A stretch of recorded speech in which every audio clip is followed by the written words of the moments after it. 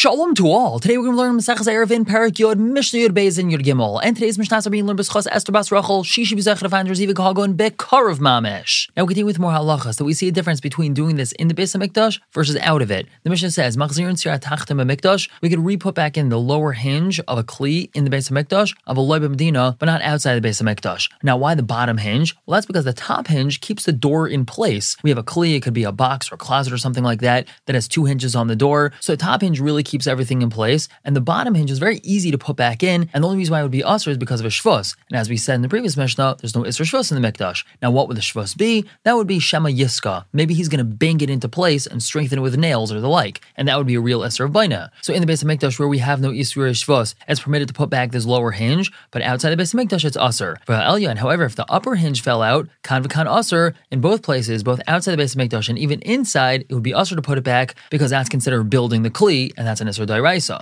Now Rabbi Yehuda argues, and he says, Ha'el yoin b'mikdash, one's even allowed to replace the upper hinge of the mikdash. That's because Rabbi Yehuda holds ein binyan b'kelim. There is no isser of binyan by kelim, so it's allowed to be done in the Beis HaMikdash. And v'atachlim b'Medina, even the lower one is allowed to be done outside the Beis HaMikdash because there's no isser shvus of shema yiska. The whole isser of shema yiska is because if a person is taikeayit, he does bang it in strongly, then that's binyan b'kelim. But as we just said, Rabbi Yehuda doesn't hold binyan b'kelim, so therefore even the lower one is allowed to be done outside the Beis HaMikdash. Moving on to Mishnah Gimel with more differences.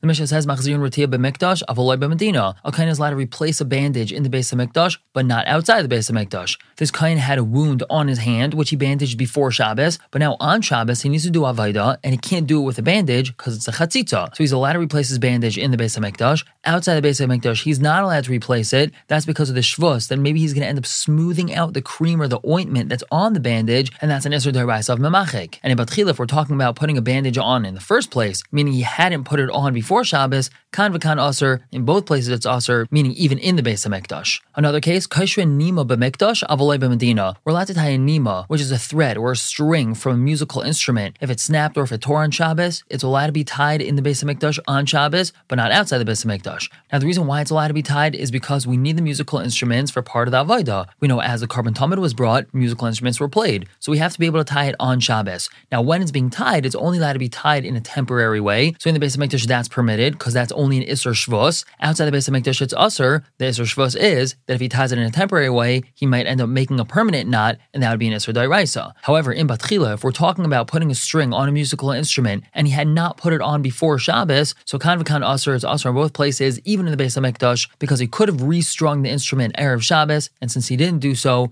we're not going to be matter him to do it on Shabbos. Another case, the Mishnah tells us, Chaytchin yabelas b'mikdash avolei b'Medina. If a kohen has yabelas, which is a wart, and that showed up on his hand Shabbos morning, and now he has to do Avaida, but he can't because it's considered a mum. He's considered to be a blemished kohen that's not allowed to do Avaida, so he's allowed to cut it off in the Beis HaMikdash, but not outside. Now when he's cutting it off in the Beis HaMikdash, he's doing so with a shinoi. He's not doing so with a kli, with like a knife or scissors or something like that. He would be, let's say, biting it off with his teeth. That's an abnormal way of doing it. The only reason why that would be usher is because of a shvus, and as we said, in Beis HaMikdash there's no isser shvus, and as the Mishnah says, v'im b'kli, but if he wants to do with a kli, like with a knife or scissors, kan v'kan usher, it's usher in both places, even in the Beis HaMikdash. We're going to stop here for the day, pick up tomorrow with the last two Mishnahs in the Masechta. For now, everyone should have a wonderful day.